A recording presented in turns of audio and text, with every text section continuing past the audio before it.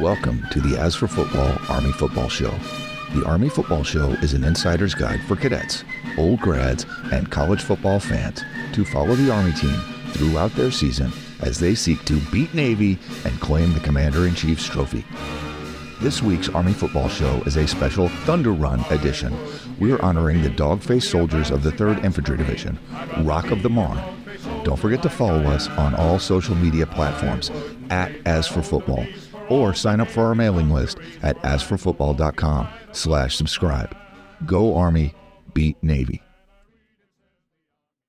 Welcome back, everyone, to the As for Football Army Football Show. We got a special edition today.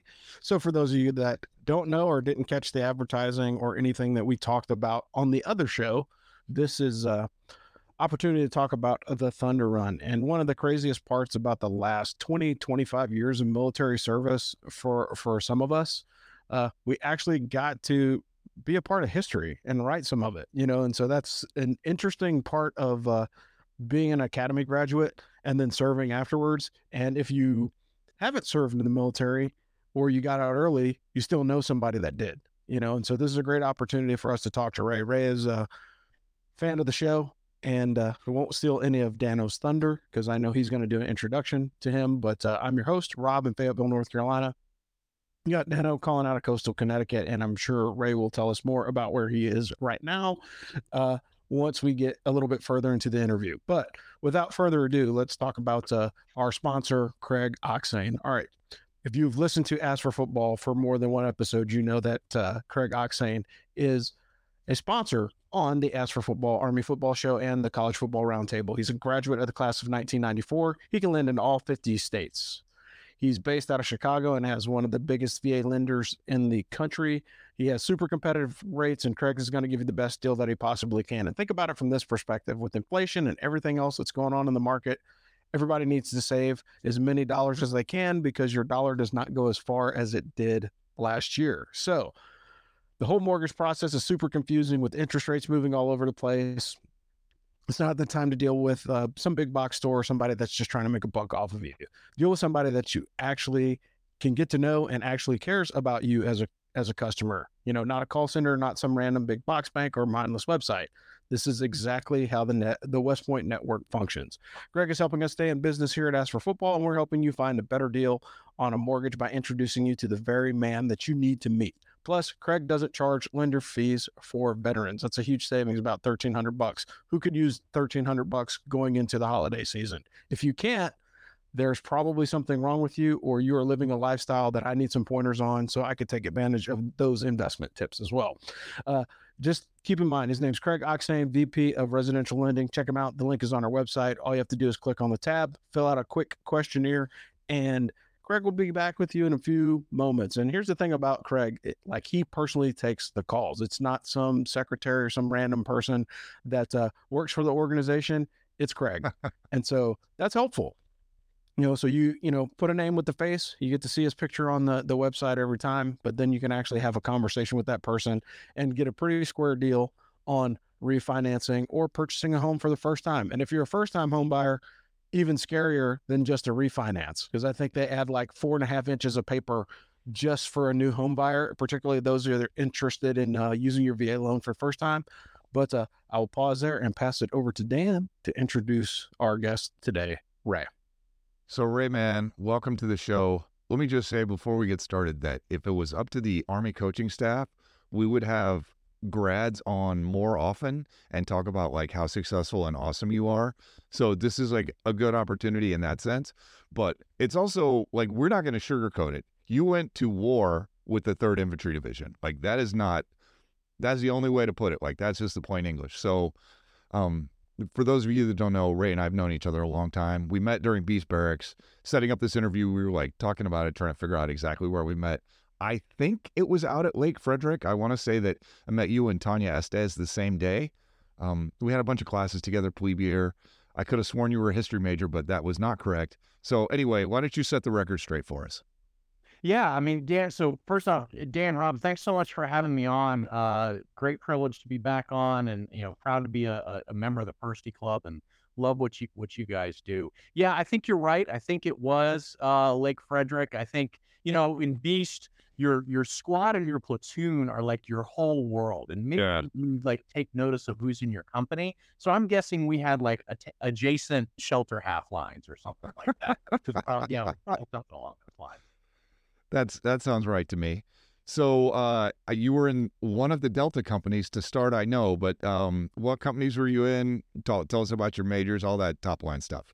Yeah, so I started in D4, spent 2 years in D4, and then scrambled into A3. So I went from the 5th floor of the 55th Division, which is a fantastic place when you're a plebe, farthest at that time, farthest room away from Central Guard Room, into the 1st floor of Eisenhower Barracks, which is a brilliant place to be when you're a cow and a firstie and you're just looking to roll out of bed and get into formation. I mean, my formation was literally like 50 meters from the front door of my room. It was fantastic. Oh man, that's unbelievable. Yeah. So 2 great companies, 2 great sets of company mates. That's very lucky in that respect. I was a Russian and German major, as a double language major, and had a great time on that. Was a computer science engineering track back when that was a thing. That's not anymore. In terms of extracurricular stuff, right? Because everybody's got to have you got to have some kind of extracurricular stuff at West Point, or you'll go crazy. You'll lose your mind. And for me, it was the Theater Arts Guild, the folks who work backstage at Eisenhower Hall and at that time helped load in and run the shows. Actually met my future wife there after she hit me with a 2x4, but that's okay. What women, they're built a little differently. They go after what they want. And I also had the privilege of being a company ring and crest rep, so the shadow mafia who like put together your crest design and all that. And that was really fascinating. So 95ers, if you hate the double eagle on our crest, hey, I'm one of the people you can blame because I was part of the crew that helped put that together. I got no time for that, man. That double eagle is iconic. I don't care. Yeah. It sets it apart, man. You can tell our crest from anybody else out there. I love it. Some people are going to. So what brought you to West Point? Because I know you had some other options. We talked about this when you were reading through my memoir, how similar that was. So just tell that story a little bit. Yeah, well, so let's say up front, I was definitely not a Division I athlete being recruited. So let's be very clear that our paths kind of diverged in that respect. I knew I wanted to be an Army officer. I was the son of two Army officers, both Army Medical Corps. Very proud of the fact that my mother was the first female intern in the Army Medical Department. And still very proud of her to this day for that. So I knew I wanted to be an Army officer. I really had a sense that I'd had a great life as an Army brat and wanted to give back. And so I actually only applied to 3 schools. I applied to Army, UVA, University of Virginia, and Norwich. And because those 3, so my dad was a Virginia grad, and spoke very highly of it, and I enjoyed kind of what the Wahoos bring, and heard great things about Norwich, and got to see some of what they did, and then of course West Point being West Point, and was really got into all 3, and was really kind of struggling about where I wanted to go. And my father told me something that really stuck with me. He said, if you go to ROTC at UVA with a fair amount of effort, you'll be able to be at kind of the head of the pack there, but you're going to be at the head of a relatively small pack, right? And it's going to be a relatively small kind of peer group. He said, you go to West Point, you're going to have to work your ass off just to be in kind of the middle of the pack. But it's going to be a big pack, and you're going to, have a lot of folks to draw from. So he said, it really boils down to what you want to be, right? Who you want to be with. And that really resonated with me. And I think that was ultimately what sold me on coming to West Point. Yeah. I got to say, the hardest part of the transition for me from, being a high school hero to a West Point zero is you're used to being the smartest, most athletic person that you know. Right. I'm every time I go to anything in high school, I'm the best person that they have. And then you go to West Point and all of your classmates have had that experience. And over time, it's like the greatest blessing of my life, right? I have all of these great friends that I love, that I have more in common with than anybody else on the planet. But in the moment, in those first 6 or 8 weeks, like, it's a very hard transition. So, all right. So So I've got our first tough question. You majored 2 languages, Russian and German. obviously you should have gone directly into the CIA, perhaps stopping briefly in military intelligence. You know, they've got that whole Monterey overlooking the water, learning a language thing, and yet you wind up in combat aviation. Like, hit your head? I mean, how'd that happen? No, so I knew that I wanted to be an Army aviator even before I knew where I wanted to go to college. I knew I wanted to fly in the Army, and certainly Infantry Week during Buckner, where's that? I was like, yeah, this sucks. I'm definitely not doing this. Look at Rob steaming over there. Yeah, no, and Rob's like, no, whatever. It's not for everybody. It is a choice. It's definitely not for me, Rob. So I embrace. No, I knew I wanted to fly. I loved aviation. And I knew I wanted to fly rotary wing. I wasn't interested in flying jets like at Air Force or Navy. I wasn't interested in something where I was going to be the limiting factor in the airframe. That didn't really appeal to me. And I'll confess that I think this is one of the great things about West Point is that you can choose to major in something and not worry about, oh, this is going to determine what my career path was, right? Yeah. Double language major, went out and flew helicopters, right? Yeah. Not necessarily a linkage there, but I think that's one of the beautiful things about it. Setting aside the whole whether humanities majors are employable or not, I mean, that's nonsense, but we're not going to get into that. But I love that West Point really encourages people to major in things that they love and they're passionate about. And I did. I loved the Russian language, the German language. I love pursuing both and still had that career path. It is kind of funny that I chose Russian as a major in August of 91. And in December of 91, the Soviet Union went poof. And I thought I had made like the worst decision possible. I was like, my God, what have I done? But in fact, both of those languages have actually served me well over the years. I've gotten to do things as a result of speaking both of them that other folks just didn't get to do. Dude, that's like quadruply ironic. And let me just tell you, my plan was to go and major in history and go to law school. And that was my plan all the way up until first year when I got that mandatory law class, which I freaking loathed. And I was literally, I had like a whole existential crisis, like, shit, what am I going to do? Like, I am a long way into this. I can't just switch. If it hadn't been for the Army, I'd be teaching history in some high school, which is fine. But yeah, that's my next book is what you major in versus what you do with your life, for sure. So, okay, so the weird thing about aviation is you go to learn to fly helicopters. There is no guarantee, like within that frame, you can wind up being the equivalent of a bus driver or a taxi driver or a cab scout. Like these are not the same jobs. The only thing it has in common is that, you know, you've got the whirlybird up above you. So how hard was it to get Kiowas? Did you want to go Cav? Like how'd that sort of play itself out? Yeah, so this whole thing was really wild. I originally wanted to go attack aviation. I had done my cadet troop leader training time in an attack battalion in Korea, and just had a blast. Yeah, had an absolute blast with it. I had the most staunch firsty summer you can imagine. I spent 3 weeks in Russia and then a month and a half in Korea. It was ridiculous. That sounds awesome. Yeah. And so going into flight school, I was pretty set that I wanted to be an attack driver. That was what I wanted to do. And at the time, not everybody was even getting what we called an advanced aircraft transition, which meant I remember that. Black Hawks. You know, some folks just got stuck with the old Vietnam era Huey or 58 Alpha Charlie, and hey, you just sucked it up until, you know, the Army got some money to put you in an advanced aircraft.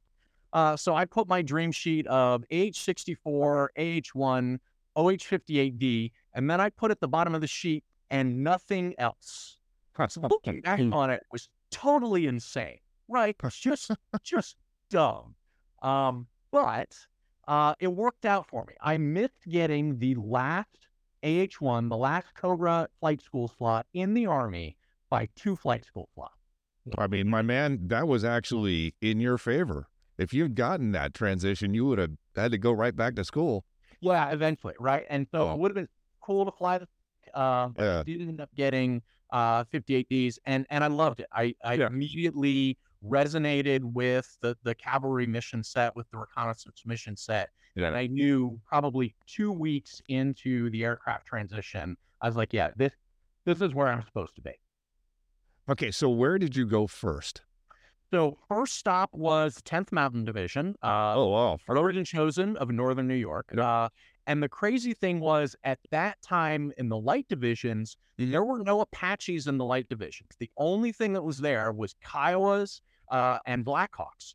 There weren't even any Chinooks either. And so the Kiowas were in both the Cav Squadron and the Attack Battalion. So my first assignment, I was actually in the Attack Battalion up there. So we were a pure Kiowa unit, spent 14 months as an attack platoon leader, and then 28 months as a battalion S4, which was actually real. I know everybody, right? That's nuts, man. Ooh, and going, ooh. I can't believe that I didn't see you at Fordham Business School. I mean, yeah, I would say I loved it. I loved the logistics mission set. I loved the problem solving aspect of it.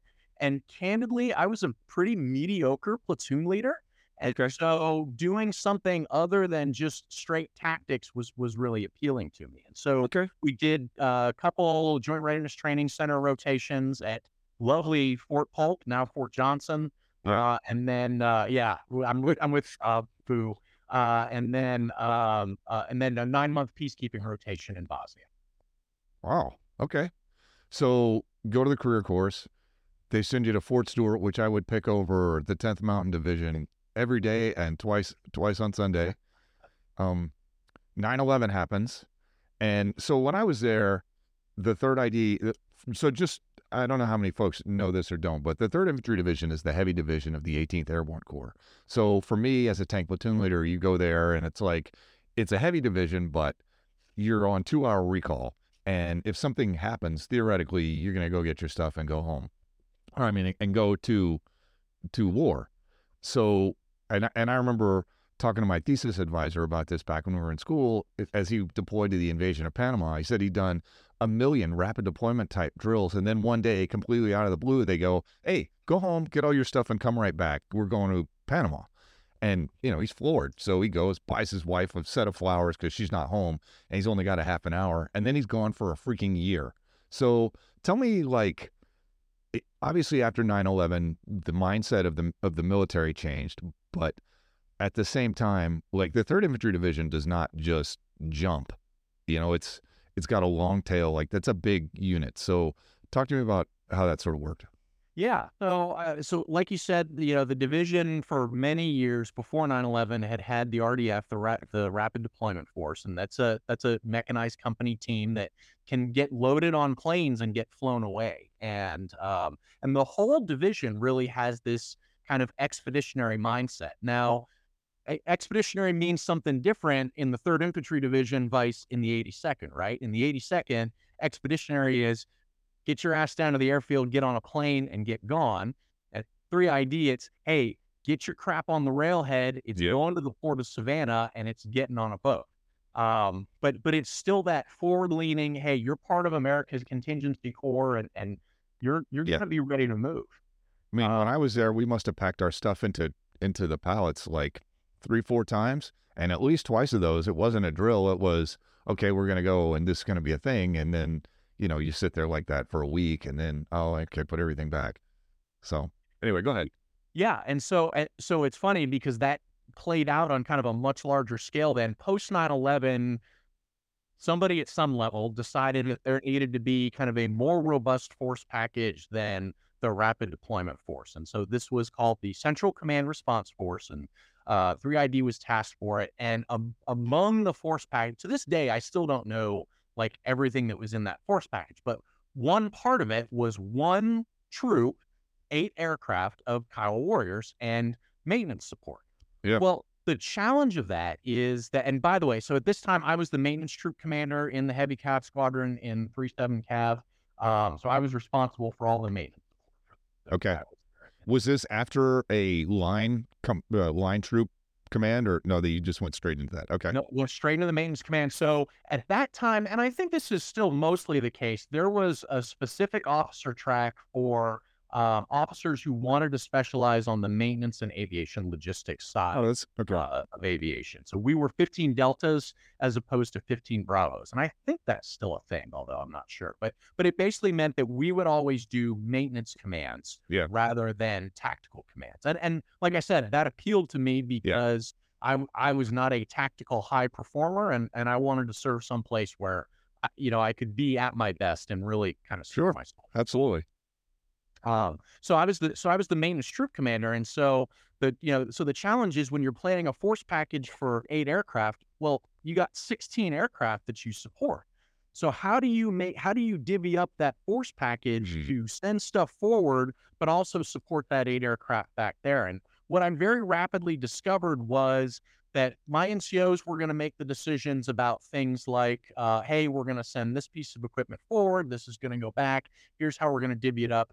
But it was really my responsibility as the commander to think about the people side of it and say, beyond the MOSs, we want this number, but hey, what's the personality mix that I want in kind of the forward package versus the rear package?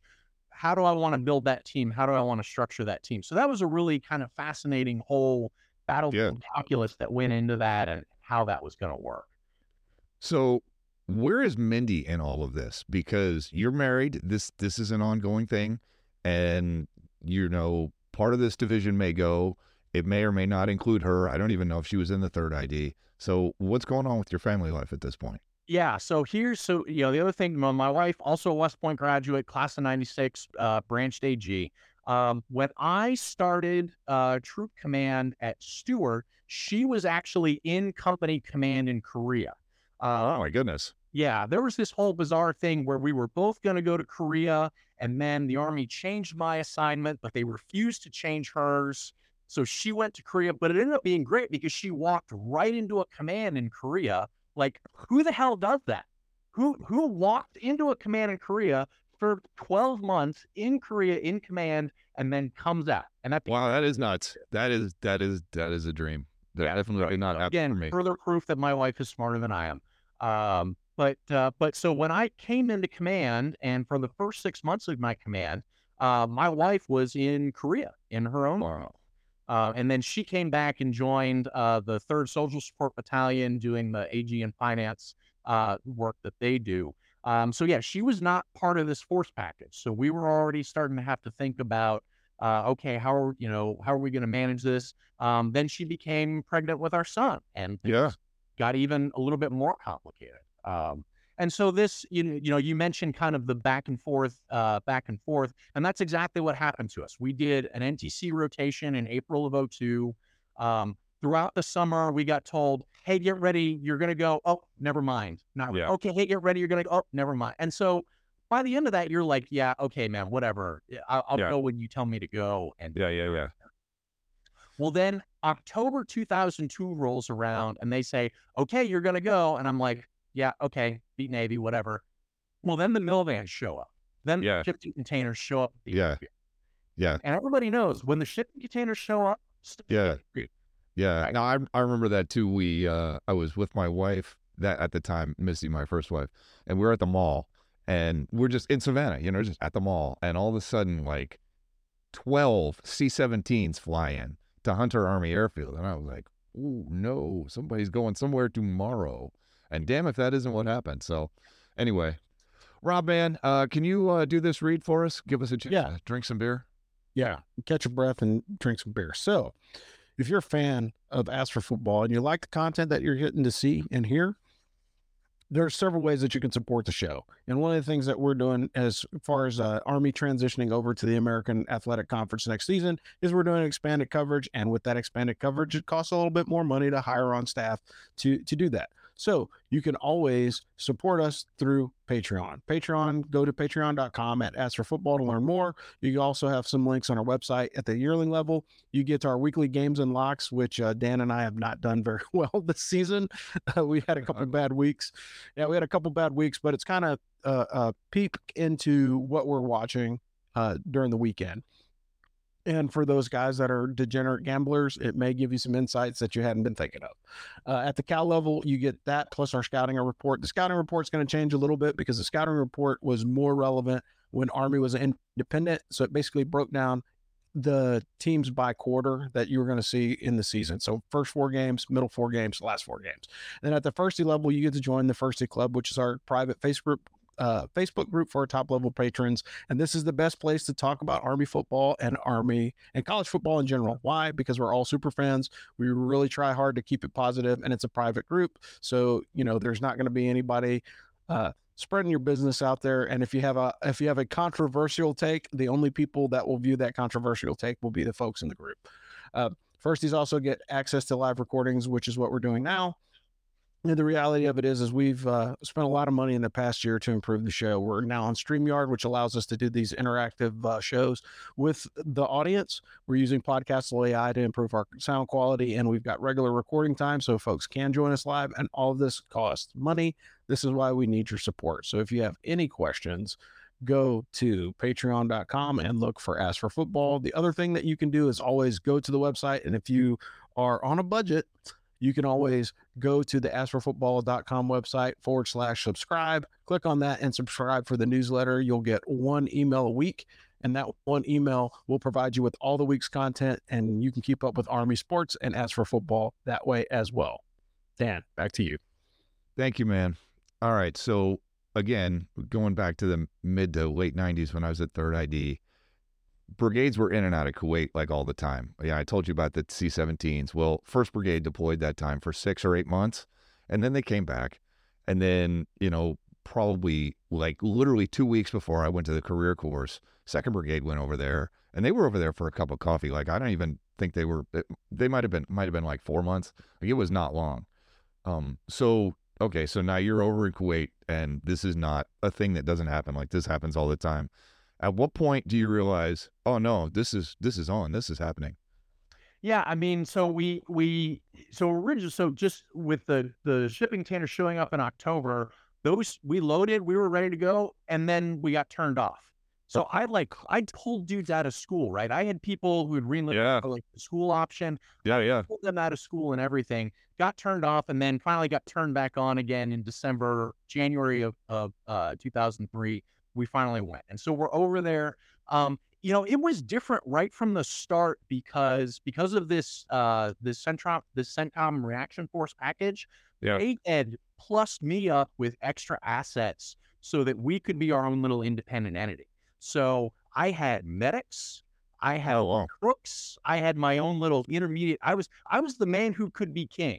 Right. Yeah. I had my own little fiefdom, and I was pretty happy for a couple of weeks there until, the rest of the squadron showed up, and then it was, back to business as normal.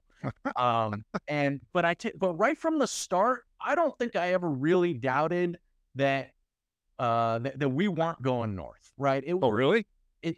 Right from the start, I kind of looked at it as like, yeah, man, we're flowing a lot of people in, and this isn't just going to be a sit here. Yeah.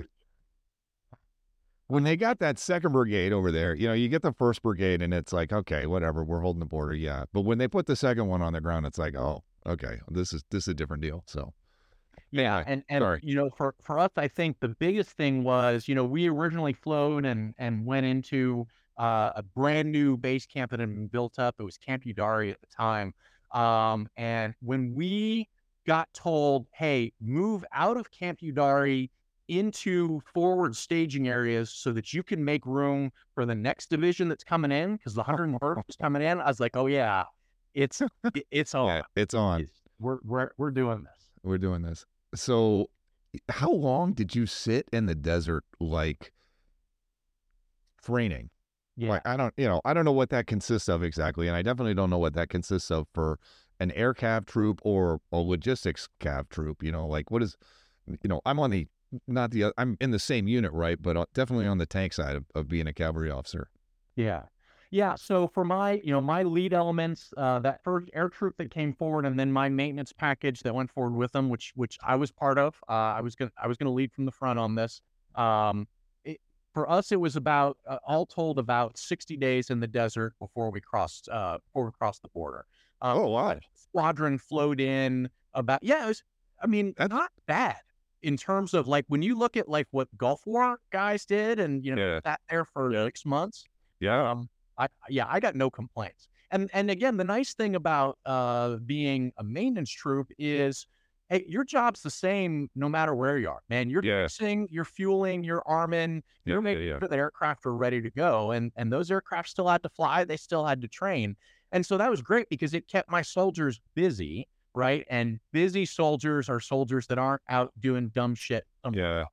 So I little different question. You got the deuce and a halves and the 5-ton trucks, and they've got the machine gun mounts, the ring mounts on there, which I have never mounted a machine gun on one of those rings. So you actually got to do this thing and shoot them.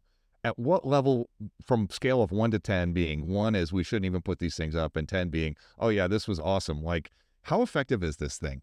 Oh, it's fantastic. So I had, and I was kind of special in this regard because I had only Mark 19s in the squadron, right? No, grenade launchers. My troop had the only ones in the squadron. And those things were fantastic, and they mounted perfectly on a ring mount. And the really crazy thing was we actually didn't have ring mounts on our vehicles back at home station. It wasn't a thing for whatever reason. I don't know why. Yeah. The vehicles that we drew from Prepo all had. There they are. Yeah. And my guys got up and they're like, sir, especially when they got to like go out and gunnery with them. Yeah. Sure, this is awesome. I was going to say, you did it, 60 days. That surely includes a whole gunnery out there, right? We shot every single weapon system we had. That's awesome. Single one, at least once, in some cases twice. And yeah, dudes love that commanding position and shooting that. They were all about it. All right, so we drive up, get in the fighting position, right on the border, getting ready to cross the border. Anything there before we cross the line of departure in this story? So we crossed the border the 19th into the morning of the 20th. During the day on the 19th was the first set of Scud attacks in, and of course everybody thought those were chems. So as soon as we were coming in, we were already in MOP 2, so we already had the the suit on, and so we must have masked and unmasked probably 4 times over the course of that day. And that kind of tightened up everybody's sphincter and was like, okay, how about we get moving and get across the border because we're tired of being targets. That literally was one of my worst nightmares, was having to be in MOP 4 in the tank, doing the thing. Like, no, thank you. This was the thing I did not want to do. And I remember seeing that on the news at the time, and I was like, oh Jesus, that looks awful. So, all right. So then when it's time to cross the border, the squadron's initial mission was to do this big sweep out to the west and look at this route that was out there. And really what it was about kind of deconflicting traffic on the main roads going north. The squadron at this point was huge. It was, so typical Div Cap squadron at that time with vehicles and aircraft was about 700 people, 750 people, give or take. When we crossed the border with all the different elements that had been task organized into us, we were 1,241 soldiers. We were massive. And so part of it was they wanted us to be able to move quickly and not be caught in the giant traffic jams that were on the highways going north. So we did this big swing out to the west, and that meant that we were, driving through this moon dust and just, caked in it.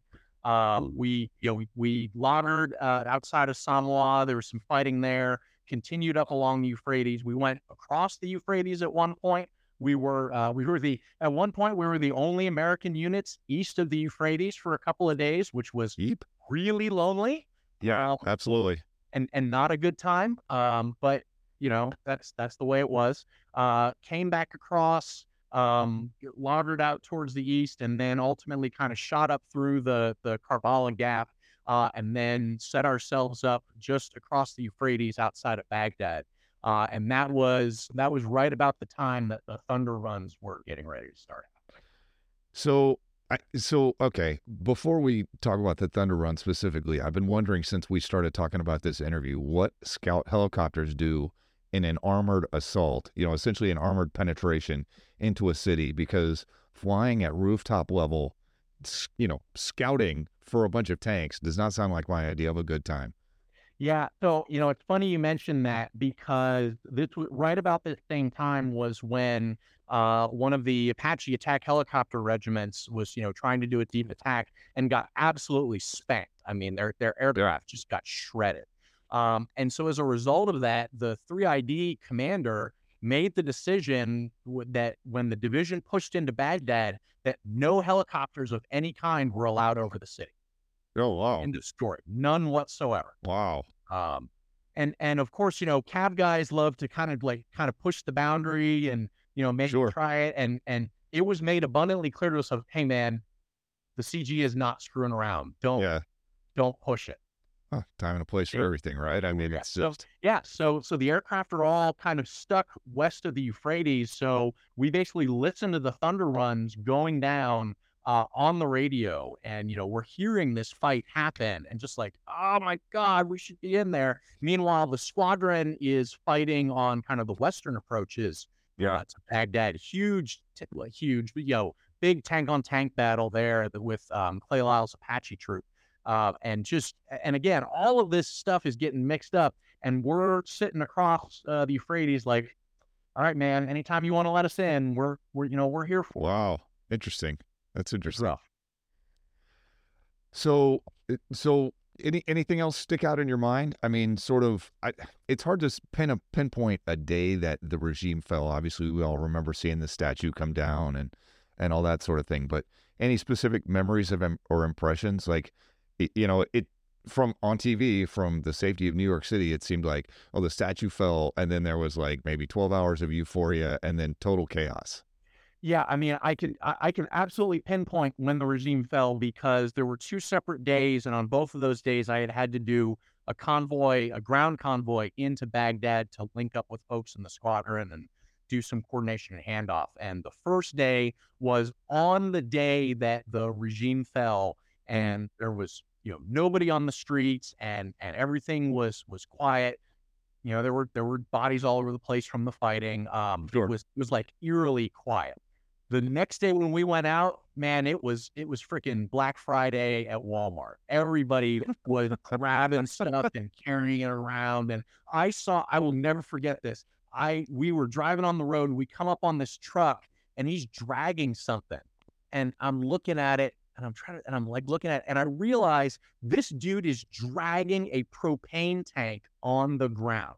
There are trucks coming off this thing.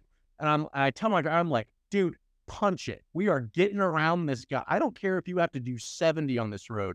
We are getting around this guy before he detonates in front of us. I am not going to be here when this guy has a secondary explosion because he's an idiot and he's dragging a propane tank. But yeah, it was like flipping a switch between one day and the next. It was totally different. That's nuts, man. So what do you spend the next, I don't know how well, okay, let's start by saying, how long were you over there after that? Like, okay, we won. And, yeah. And then I don't know how long it took before, winning, they had the old mission accomplished banner, but at a certain point, the concept of winning changed a little bit. But there was a brief time in there when it's like, okay, we won. Like, talk to me about what that's like. Like, what did that look like? Yeah. So, I mean, probably 2 days after the regime fell, we got word. We said, hey, we're consolidating all the aviation assets at now Baghdad International Airport. Yeah. And the squadron's gonna take over one of the little areas right on the side. So we were actually close to each other. So we went over, and I took over Iraqi Airways engine hangar, which was wild. And that, became my home for the next couple of months. The really kind of, speaking on this whole, hey, victory thing, the Army was still very much in this kind of peacetime development management mindset. And the rule at that time was you could not go over 24 months in command, period. End of story. Like, somebody would have to give up a kidney for you to do that. Well, there were a bunch of us in the squadron that had extended because we were like, hey, we're not leaving our guys. We're doing this.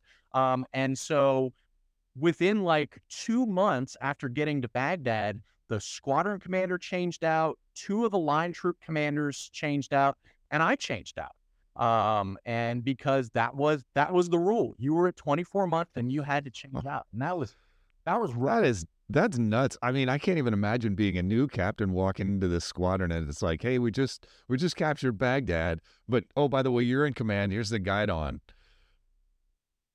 Yeah. Don't screw it up.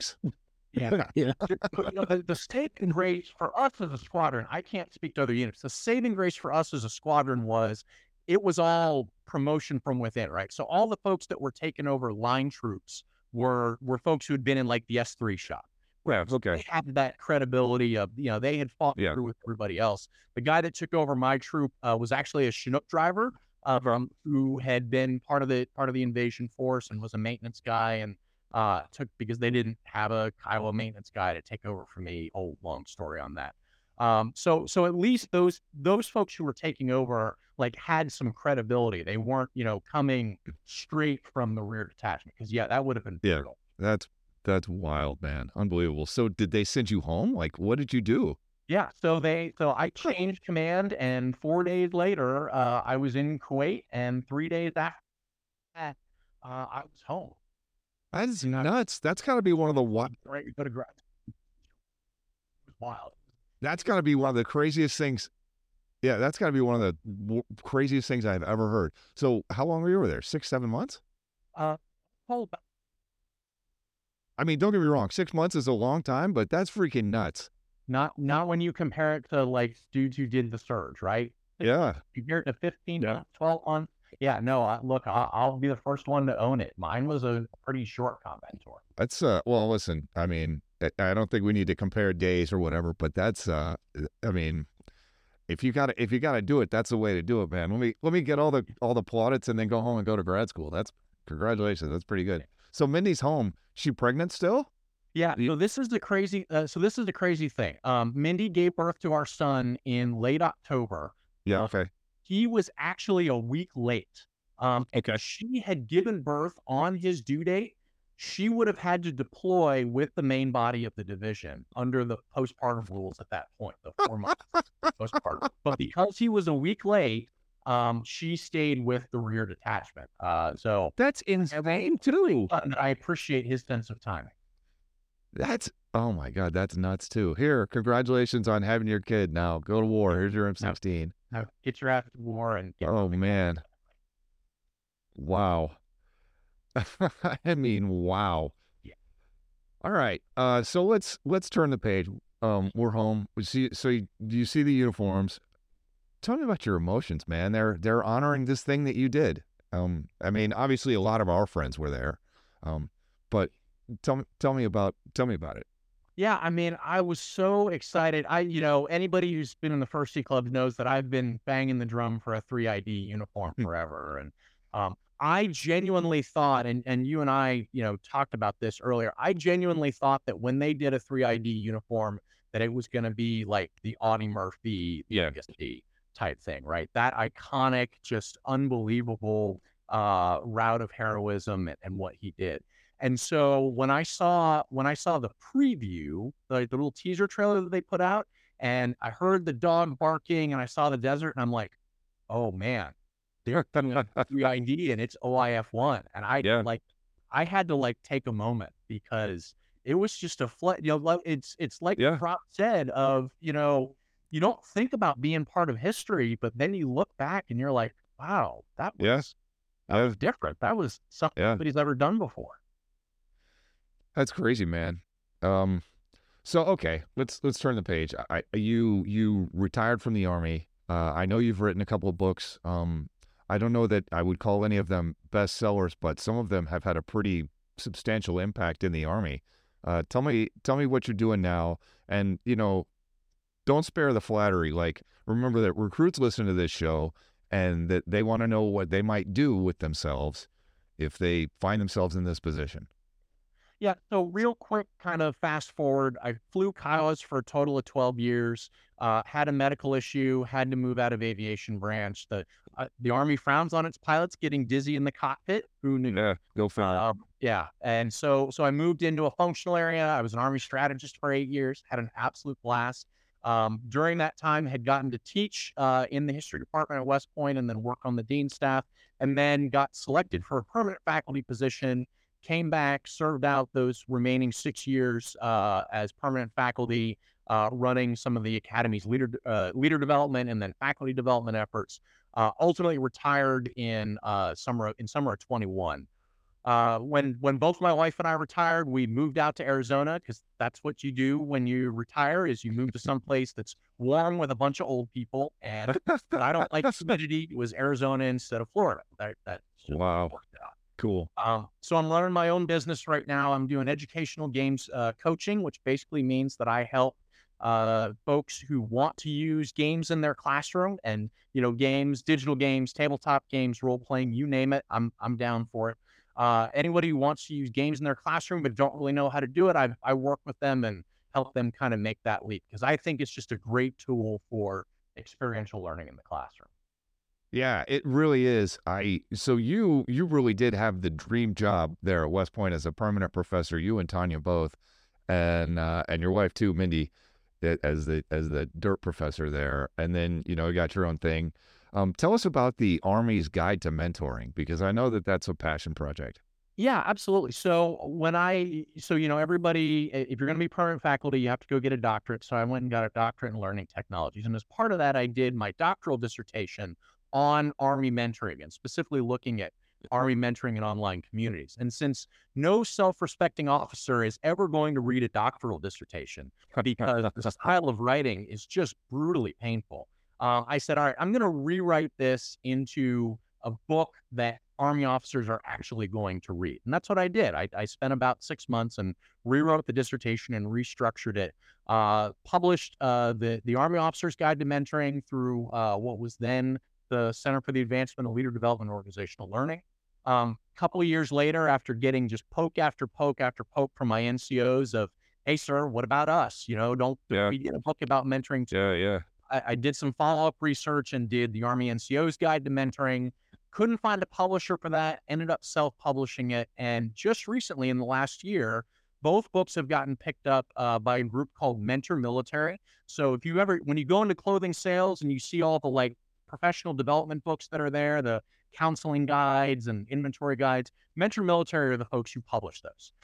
And so I was super excited when they reached out to me because that was always my goal was, hey, I want to have my book there in the because I want it accessible. Yeah. And so that's what happened this last year. They published it. We did a new edition. I did a rework preface and also redid some stuff in the books that I'd always kind of wanted to change. And so now it's available on a shelf at an exchange near you. Dude, that is awesome. I did not know that. That is awesome. Good for you.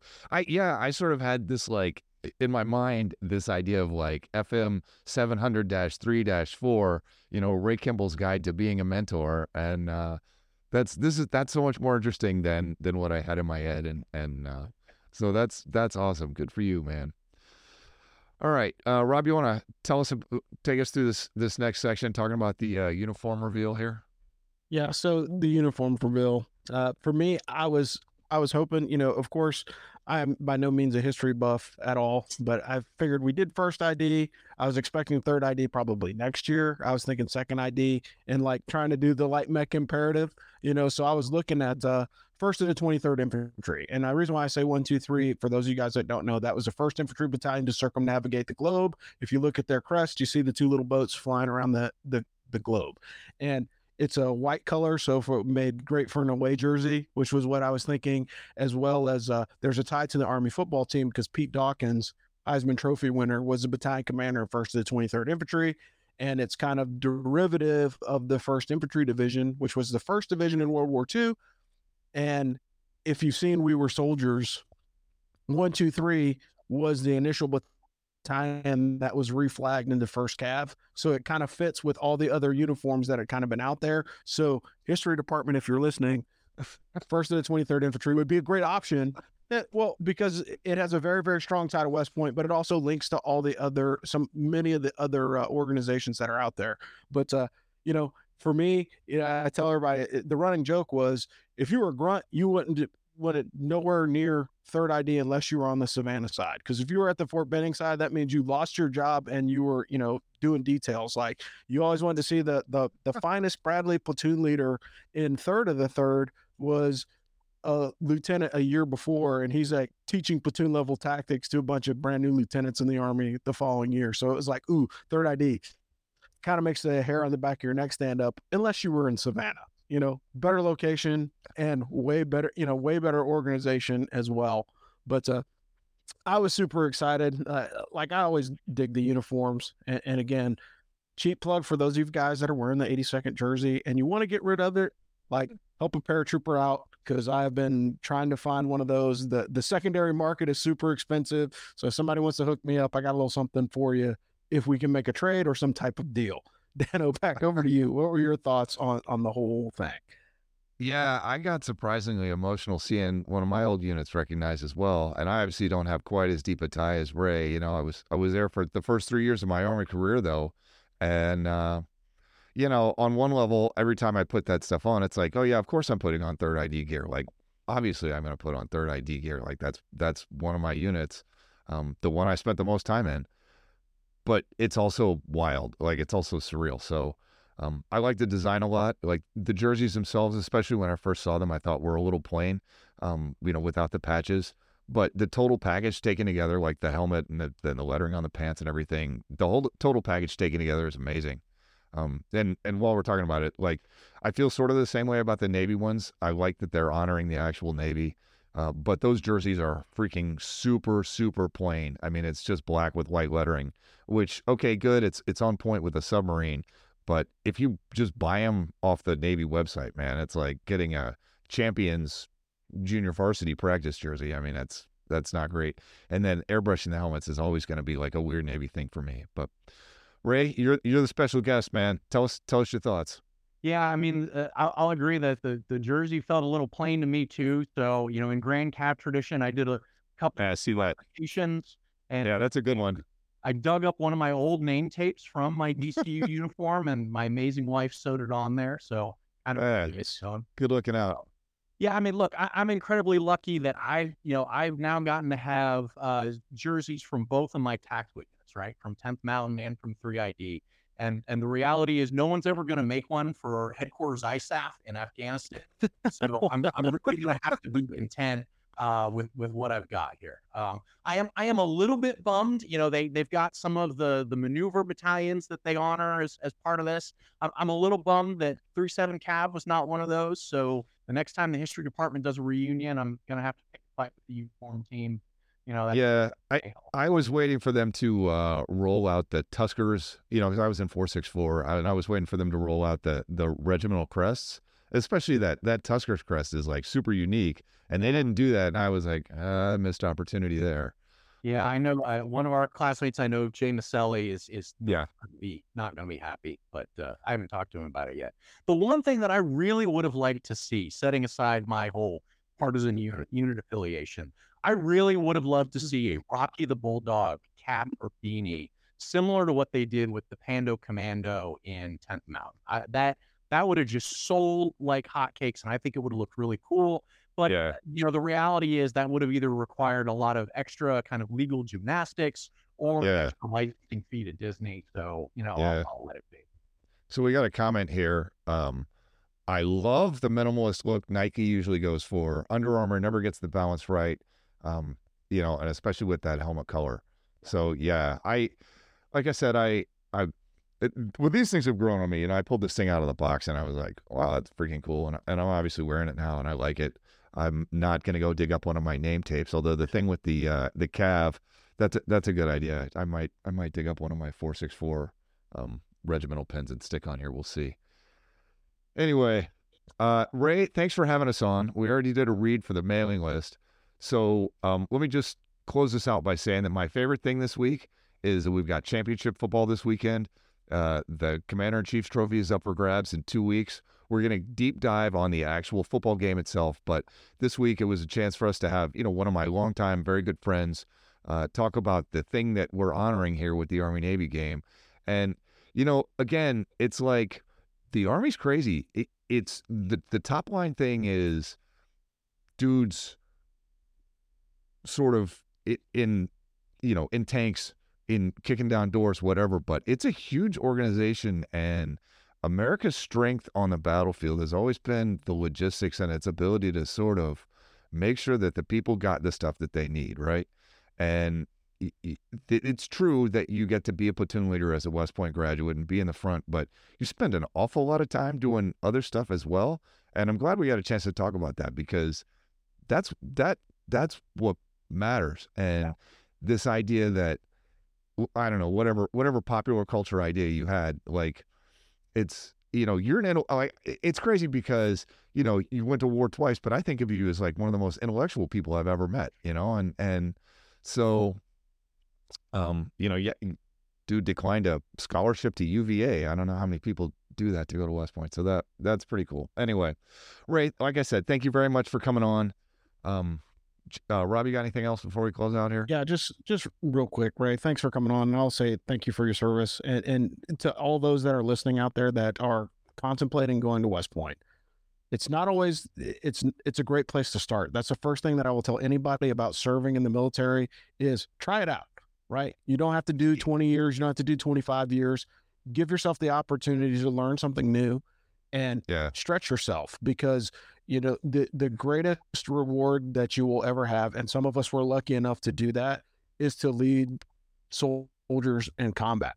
That doesn't happen for everyone, and so when you find the opportunity to talk to somebody that actually got to do that, pick their brain a little bit, because again, it's not always like the running and gunning part. That's the easy part, because you train for that all the time. It's, hey, we've got this vehicle that the tires have burned and melted to the road. Like, how do we fix this problem? Like, that is a problem that you will never see in training, but I can assure you that your battalion commander will look at you one day and be like, hey guys, we've got to fix this, and I don't know how to do it. And so like now all of a sudden you're like, hey, I need to find a heavy equipment crane. Do we have something like that in the inventory? Well, we've got an 88, but there's only one 88. If that thing goes down, then we're really screwed, because then I need 3 heavy recovery vehicles to pull that thing out.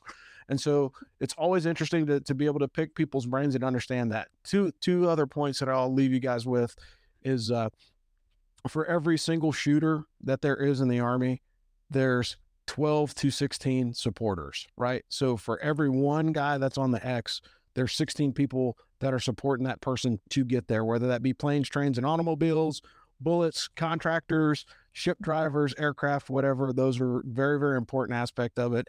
And then the other piece of it is, and I know Ray has heard this before, tactics are for amateurs, logistics are for professionals. So if you truly want to master your craft as an officer in the Army, or even as an NCO, you've got to be able to do both sides, because being technically and tactically proficient only gets you about to the 10-year mark. After that 10-year mark, you're going to spend a hell of a lot more time whipping the keyboard, and the better you are at whipping the keyboard, the more logistics you understand, or the more staff work you understand, the faster you get back to those fun jobs. And so there's a balance there, but making sure that you can do that balance is very, very important. But again, thanks a lot for coming on the show. I'm Rob, your host, coming out of Fayetteville, North Carolina. Got Dano Ikebesa out of coastal Connecticut, and we've got Ray Kimball coming to you out of Arizona, or I guess that's where all the retired people go, or that in Florida. But really appreciate you coming on the show, giving us a little bit of your time and talking about the Thunder Run, because that is an exciting thing. And I'll have to tell you the Kiowa story offline about my experience with those guys when we went forward. But thanks again for coming on the show. And as always, be Navy. Thanks for listening to the As for Football Army Football Show. Tune in next week as the As for Football team brings you more Army football and American Conference analysis. We would like to thank our patrons, particularly the Diversity Club, for supporting the show. If you're interested in joining the Diversity Club, go to patreon.com and search for As for Football. You can access more content on our website by signing up for our mailing list at asforfootball.com/subscribe. Thanks for listening to the Army Football Show. And as always, beat Navy.